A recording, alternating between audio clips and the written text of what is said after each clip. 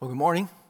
Let me just do a little reminder about our gathering tonight at 6 o'clock. One, it is really important for us as a church family to begin this year in prayer. If you've ever had a sense that a year needed prayer, this is probably one of them. And it's really important. At the close of that time this evening, we will have a members-only prayer time that involves prayer for the rescue of one of our members who's fallen deeply into sin and refuses to turn from it. So it's an important time, and I hope you can join us. And if you're not able to, that you would set aside a bit of time, perhaps at home, to pray along with us. So it has been, in many ways, a hard season for the church, not just our church, but the church. Carson presented that really beautifully last week, made that point skillfully for us. But let me ask you to consider this study from across our brothers and sisters across the pond. In 2019, there was a poll of 2,000 Britons on what the perfect Sunday involved. And this is what they said: waking at 8:30 a.m. to the smell of breakfast cooking, a cuddle, and 3 hours of television. A quarter of Brits thought an ideal weekend morning starts with a full English breakfast in bed, and a third wanted to start their Sunday morning with a cup of tea or coffee before pottering around the house for an hour. The perfect roast is said to be served at 3:15 p.m. with ideally 4 other people. Other activities Brits enjoy on Sunday include reading a book, listening to music, and doing some gardening. Nearly 1 in 10 said they spend their Sunday afternoon at the pub, while 1 in 7 think Sundays are made for doing food shopping to keep the cupboard stocked for the rest of the week. Attending church did not appear in the poll.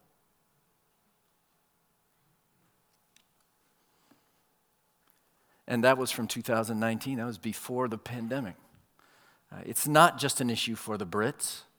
There's a Barna study of the United States that says in the last 10 years, practicing Christians are 10%, in the last 10 years, practicing Christians in the United States are down 20%. That's this top red line, and you can see what it does starting in about 2010 until now. 20% less practicing Christians in the United States. At the same time, non-practicing Christians, which I'm trying to, is that even a thing? Can you even be a non-practicing Christian? But evidently, for survey's sake, it is, and that's this blue line, and you can see it jumps up. It jumps up more than 10% in the last 10 years. And my brothers and my sisters, this is the cultural air we breathe. Okay? This is the cultural water we swim in every day, and it is pressing us to devalue the church that Jesus loved so much that he would die and give his life's blood to buy her. So, our elders, in light of these things, have set a priority focus for 2022 that reads like this. 2022 is the year where we want to strengthen our love and commitment to our local church as an expression of our love for Christ. In a word, 2022 is the year of treasuring church. Okay?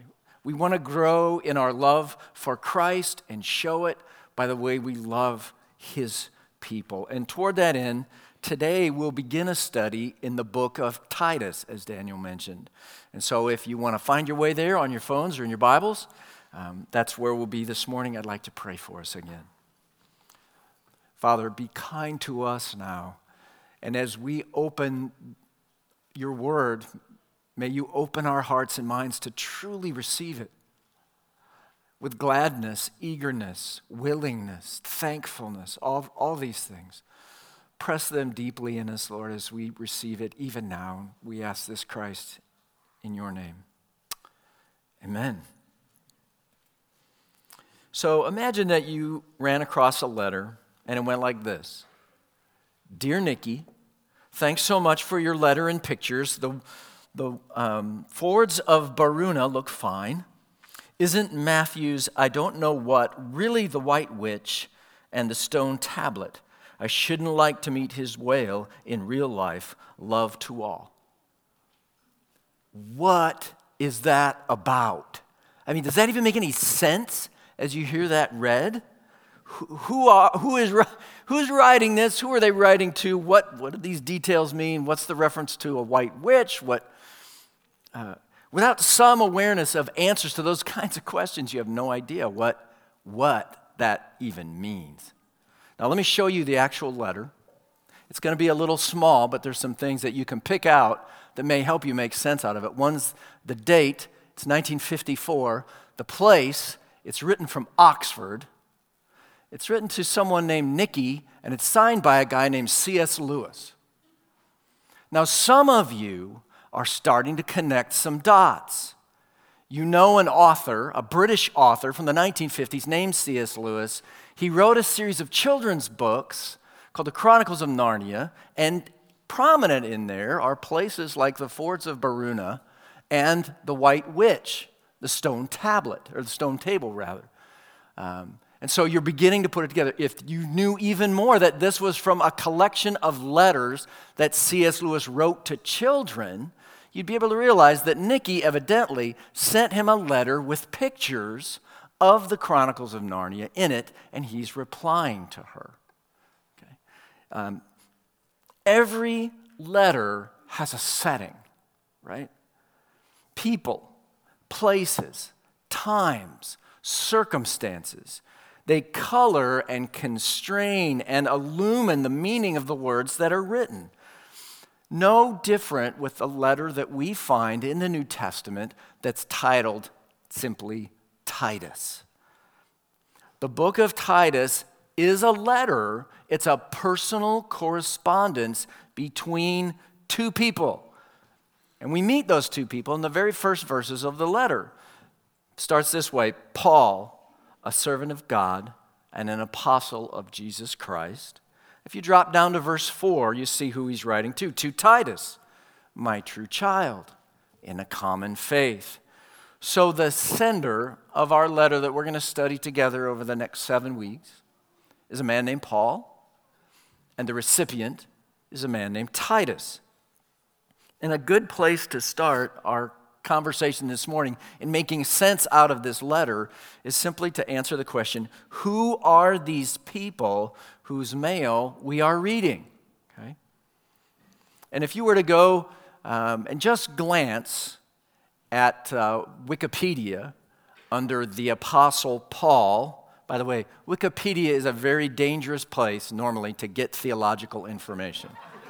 All right? I just want to say, you don't know who wrote it, and they're not always spot on in what they're writing. But you could get some helpful information about the Apostle Paul, similar to what Daniel shared earlier. Paul, who was born as Saul of Tarsus, he's commonly known as Paul the Apostle and St. Paul. He was a Christian apostle, though not one of the 12 apostles, who spread the teachings of Jesus in the first century world, generally regarded as one of the most important figures of the apostolic age. He founded several Christian communities in Asia Minor and Europe from the mid-30s to the mid-50s A.D. If you were to read on, you'd see that according to the New Testament, in the book of Acts of the Apostles, Paul was a Pharisee, a strictly observant Jew. He participated in the persecution of the early disciples of Jesus.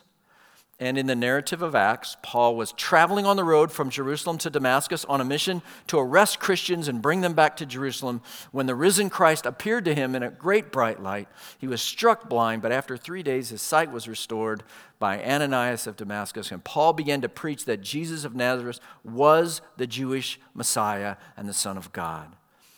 About half of the book of Acts deals with Paul's life and works, and as many as 14 of the 27 books in the New Testament have traditionally been attributed to Paul.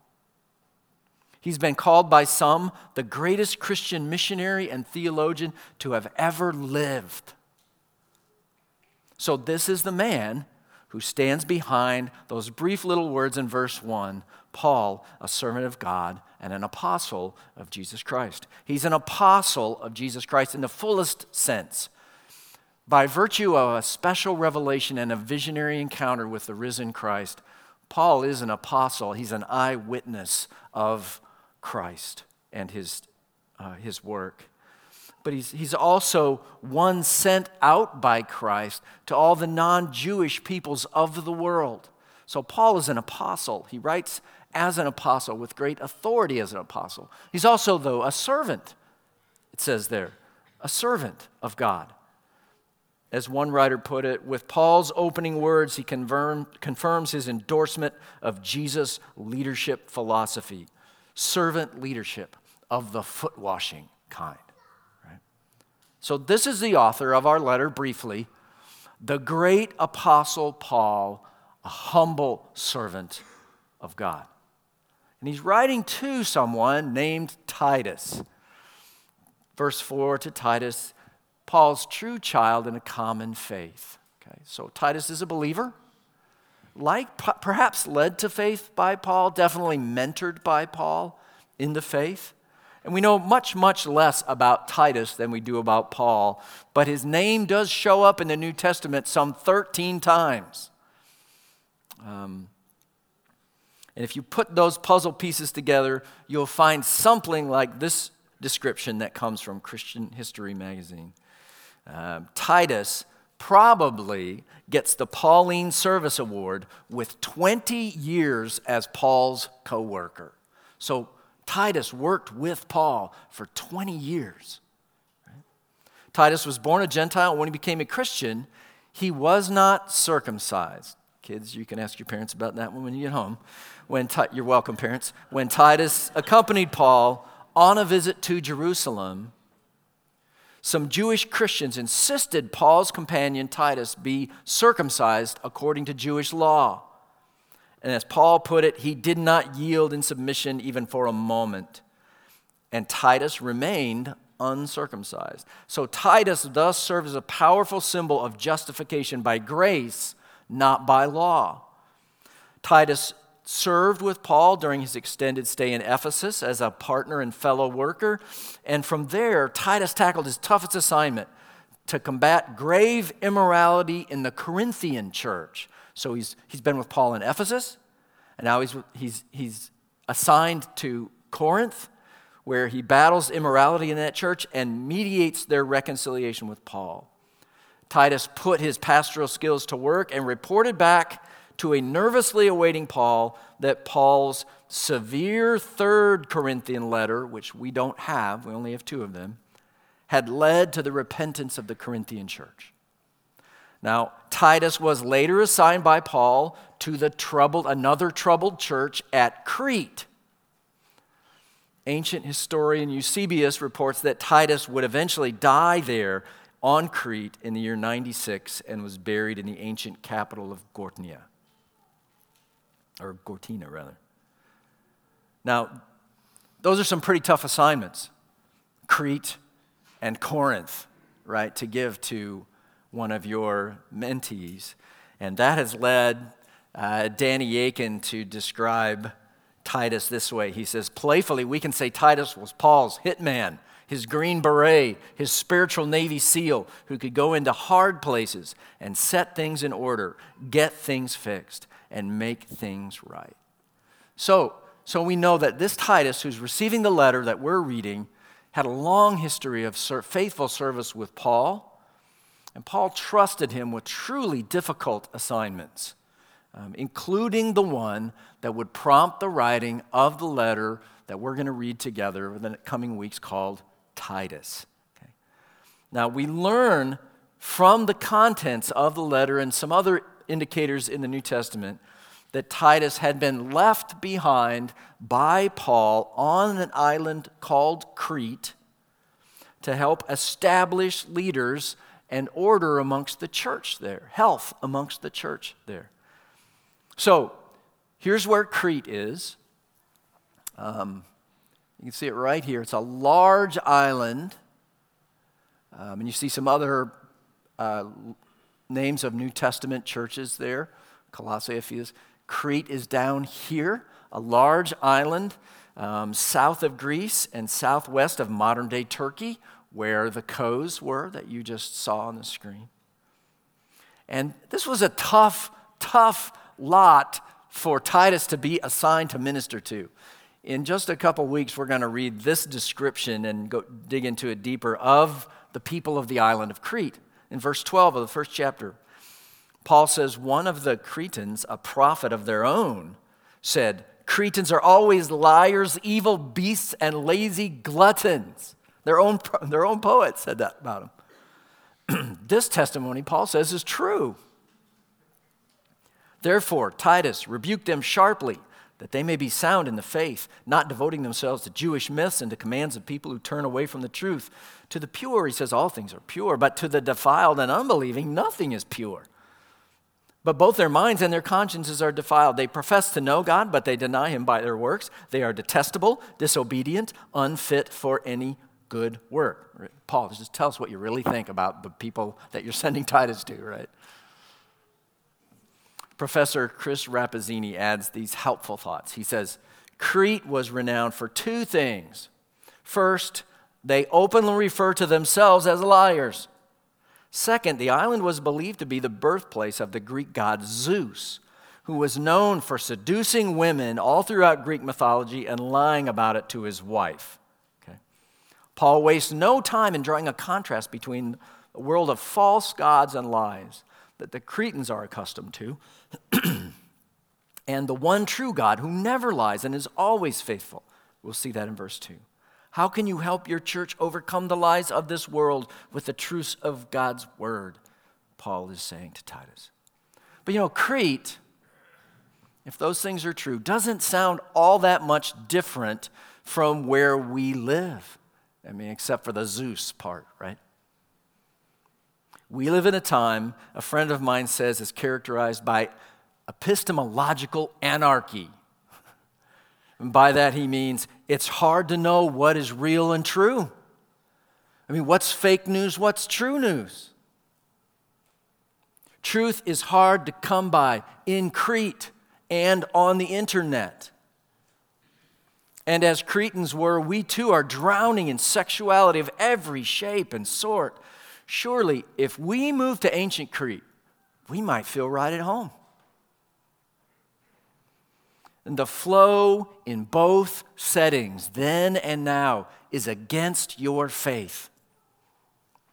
There's another study. This one was by the Pew Institute, and you will not be able to see this very well, but what I want you to notice is this chart is in decline, and this one is increasing. Let me tell you what they mean. The first one, the top one, is United States adults who identify as Christians. And over a 12-year period from 2007 to 2019, adults in the United States who identify as Christian decreased from 77% to 65%. Now, the bottom one are those who are religiously unaffiliated. They're commonly referred to as the nones. N-O, not like N-U-N, N-O-N-E-S. They have no affiliation.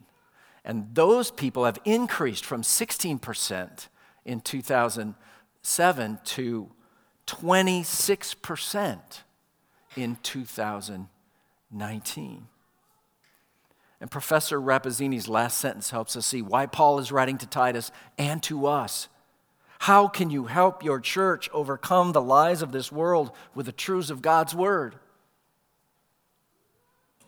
Clearly, the churches in Crete and in Wake Forest are going to need strong, faithful leaders and clear, true scriptural teaching in order to stand strong and flourish on their island and in our community. And so in the opening verses of the chapter, we'll only look at the first 4 verses today in addition to this introduction, but Paul lays out here his purpose for writing Titus.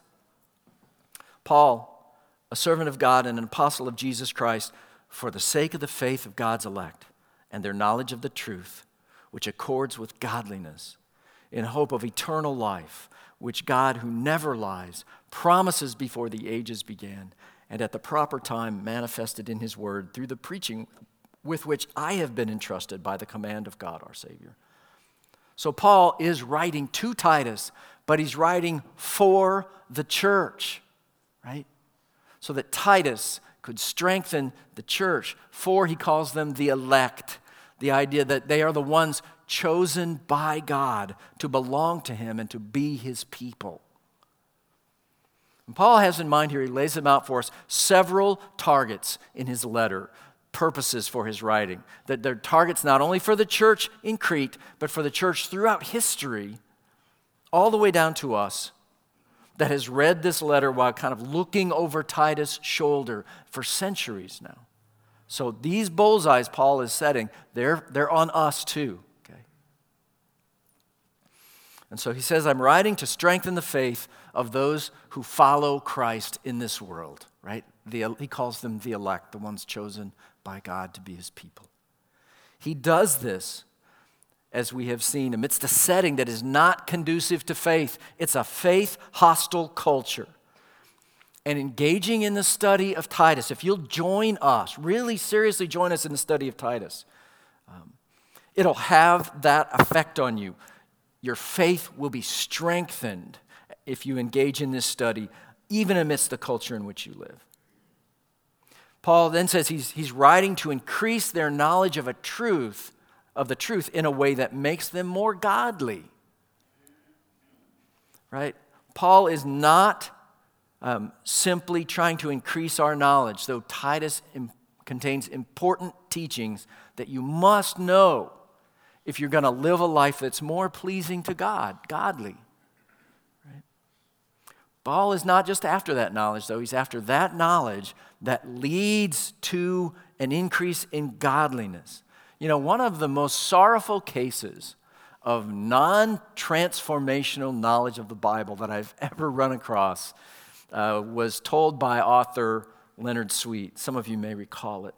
It's about the Prince of Granada. He's an heir to the Spanish crown. He was sentenced to life in solitary confinement in Madrid's ancient prison. The dreadful, dirty, and dreary nature of that prison earned it the name, the Place of the Skull. Everyone knew that once you were in, you would never come out alive. The prince was given one book to read the entire time of his incarceration, and that was the Bible. With only one book to read, he read it hundreds and hundreds of times. The book became his constant companion, and after 33 years of imprisonment, he died. And when they came to clean out his cell, they found some notes he had written using nails to mark the soft stone of the prison walls. The notations were of this sort. Psalm 118:8 is the middle verse of the Bible. Ezra 7:21 contains all the letters of the alphabet except the letter J. The 9th verse of the 8th chapter of Esther is the longest verse in the Bible.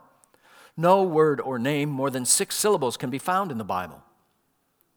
And then Sweet writes, this individual spent 33 years of his life studying what some have described as the greatest book of all time, yet he could glean only trivia. For all we know, he never made any religious or spiritual commitment to Christ. He simply became an expert at Bible trivia. Okay? This is not what Paul is after when he wants us to grow in our knowledge of the Scriptures. He wants us to gain knowledge that transforms us. He is imparting knowledge that is essential to godliness, though. There are truths you must know from the book of Titus if you want to become more like Christ. So here's a reflection question for you. Are you regularly engaging the Bible in a way that changes you? That affects what you believe more than your politics does?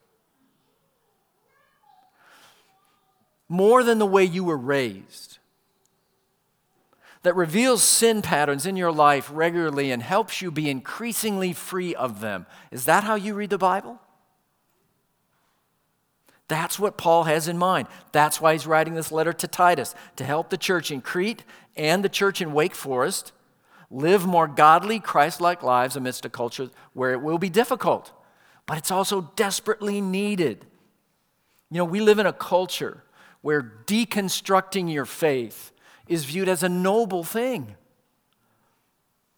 a true to self kind of authentic thing.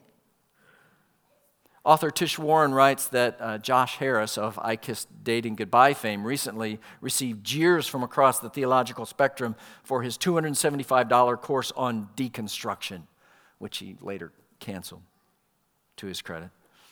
But the phenomenon, she says, isn't limited to him. A month ago, I was greeted by a Facebook ad for a deconstruction coach. There is now, she says, an industry dedicated to monetizing deconstruction. That is what deconstructing your faith is. It's code for, as Peter puts it, denying the one who bought you, and that with his precious life's blood. It is tragic and sorrowful. The spurning of the sacrificial love of God is hardly a good and noble thing. So we need to know the truths of Scripture, particularly Titus, so that it changes us. It ups our godliness quotient. This is what Titus can do for us. It must do this for us, right? And the last bullseye that he has as he writes the letter, he says he wants to strengthen our hope in eternal life. Look again, verses 2 and 3.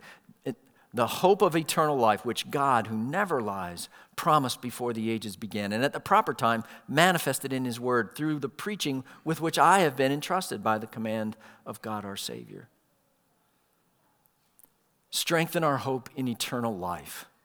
So just yesterday, I stood right here and helped perform a funeral for Tammy Petway, a North Waker whose life was taken by COVID. And then as part of the service, as we often do, the mic was open and people were allowed to share memories of Tammy. And one after another, after another, after another. I'm not sure, I thought we were never going to get out of here. They just kept coming, and they would testify to the surety of her faith and the surety that they had in the promise of Christ that she was in heaven. Jesus says, truly, truly, I say to you, whoever hears my word and believes him who sent me has eternal life. He does not come into judgment, but is passed from death to life. He says, this is the will of my Father, that everyone who looks on the Son and believes in him should have eternal life, and I will raise him up on the last day. See, graveside is not a place for guesswork about eternal life. Paul wants the church, back then and right now, to have supreme confidence in this hope of life eternal. And so he paints this vivid contrast to the lying Cretan culture and their deceptive gods, and he says, the hope of eternal life which God, who never lies, promised before the ages began. Right? This God never lies, Paul says. And this one true God's promises always come true. They always come true. And so, when we get the background information on a letter, like the one we saw from C.S. Lewis, right? The letters start to make better sense to us. We read them differently, with different insights. Much more insight. And so now we have a bit of background on Paul's letter to Titus. And so what I'd like to do with the rest of our time, the next 8 minutes or so of our time, I'd like for us to listen to the book of Titus read for us. All of it. Okay, now relax. There's only 3 short chapters in the book of Titus. But as you hear it read aloud for us, I'd like you to do 2 things while it's being read. First, use this as a time to kind of pre-decide, to say yes to all that God has for you in the book of Titus. Okay? Yes to faithful hearing of the book of Titus. That means showing up here on Sundays, every Sunday that you can, to sit under the teaching of this letter. And if you can't, you'll grab it online. Our guys worked really hard to make this available online in case you cannot be here. Maybe you'll even read it before you show up. I mean, the passage for next week is 5 verses. Okay? Read it before you show up. Maybe read it again after you've heard it taught. Maybe you'll even take notes, at least mental ones, and you'll have a discussion about it at home or with your small group. Whatever faithful hearing of the word means, I want to challenge you to say yes to it today as you listen to it read to us. Yes to faithful hearing. I would say yes to faithful responding is part of that. You're saying, yes, I will apply what this book says to me. When I'm convicted of sin that doesn't align well in my life at one point or another with Paul's letter, I'll repent and make adjustments. It'll have its full effect. It'll make me more godly. You're saying yes to that. You're not just going to come and listen and hope there's good stories, maybe a video, but you're listening for life change. Say yes to faithful hearing and faithful responding to this letter you're about to read. And the second thing is, as you listen to it read this morning, listen for God to be speaking to you even now at first hearing. You may hear something and God is going to say, that's about your life right now. We need to talk. He may be saying that to you. He may say, this is for your life right now. I want to talk. I want to bring encouragement and hope to you in this area. So in the next 8 minutes, as this book is read to us and for us, let me invite you, prayerfully listen. Put your yes on the table and listen for what God is saying to you even now. So let's pray, and then Rod's going to come and read for us. So let's pray together. Lord, we open our ears, our minds, our hearts, our lives now to the reading of your word.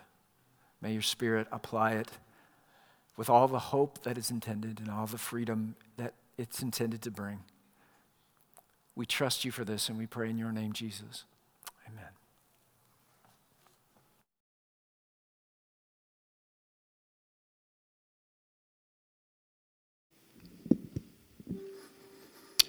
The word of the Lord, the book of Titus. Paul, a servant of God, an apostle of Jesus Christ, for the sake of the faith of God's elect and their knowledge of the truth, which accords with godliness, in hope of eternal life, which God, who never lies, promised before the ages began, and at the proper time manifested in his word, through the preaching with which I have been entrusted by the command of God our Savior, to Titus, my true child, in common faith. Grace and peace from God the Father and Christ Jesus our Savior. This is why I left you in Crete, so that you might put what remained into order and appoint elders in every town as I directed you. If anyone is above reproach, the husband of one wife, and his children are believers and not open to the charge of debauchery or insubordination. For an overseer, as God's steward, must be above reproach. He must not be arrogant or quick-tempered or a drunkard or violent or greedy for gain, but hospitable, a lover of good, self-controlled, upright, holy, and disciplined. He must hold firm to the trustworthy word as taught, so that he may be able to give instruction in sound doctrine and also to rebuke those who contradict it. For there are many who are insubordinate, empty talkers and deceivers, especially those of the circumcision party. They must be silenced, since they are upsetting whole families by teaching for shameful gain what they ought not to teach. One of the Cretans, a prophet of their own, said, Cretans are always liars, evil beasts, lazy gluttons. This testimony is true. Therefore rebuke them sharply, that they may be sound in the faith, not devoting themselves to Jewish myths and the commands of people who turn away from the truth. To the pure, all things are pure, but to the defiled and unbelieving, nothing is pure. But both their minds and their consciousness are defiled. They profess to know God, but they deny him by their works. They are detestable, disobedient, unfit for any good work. But as for you, teach what accords with sound doctrine.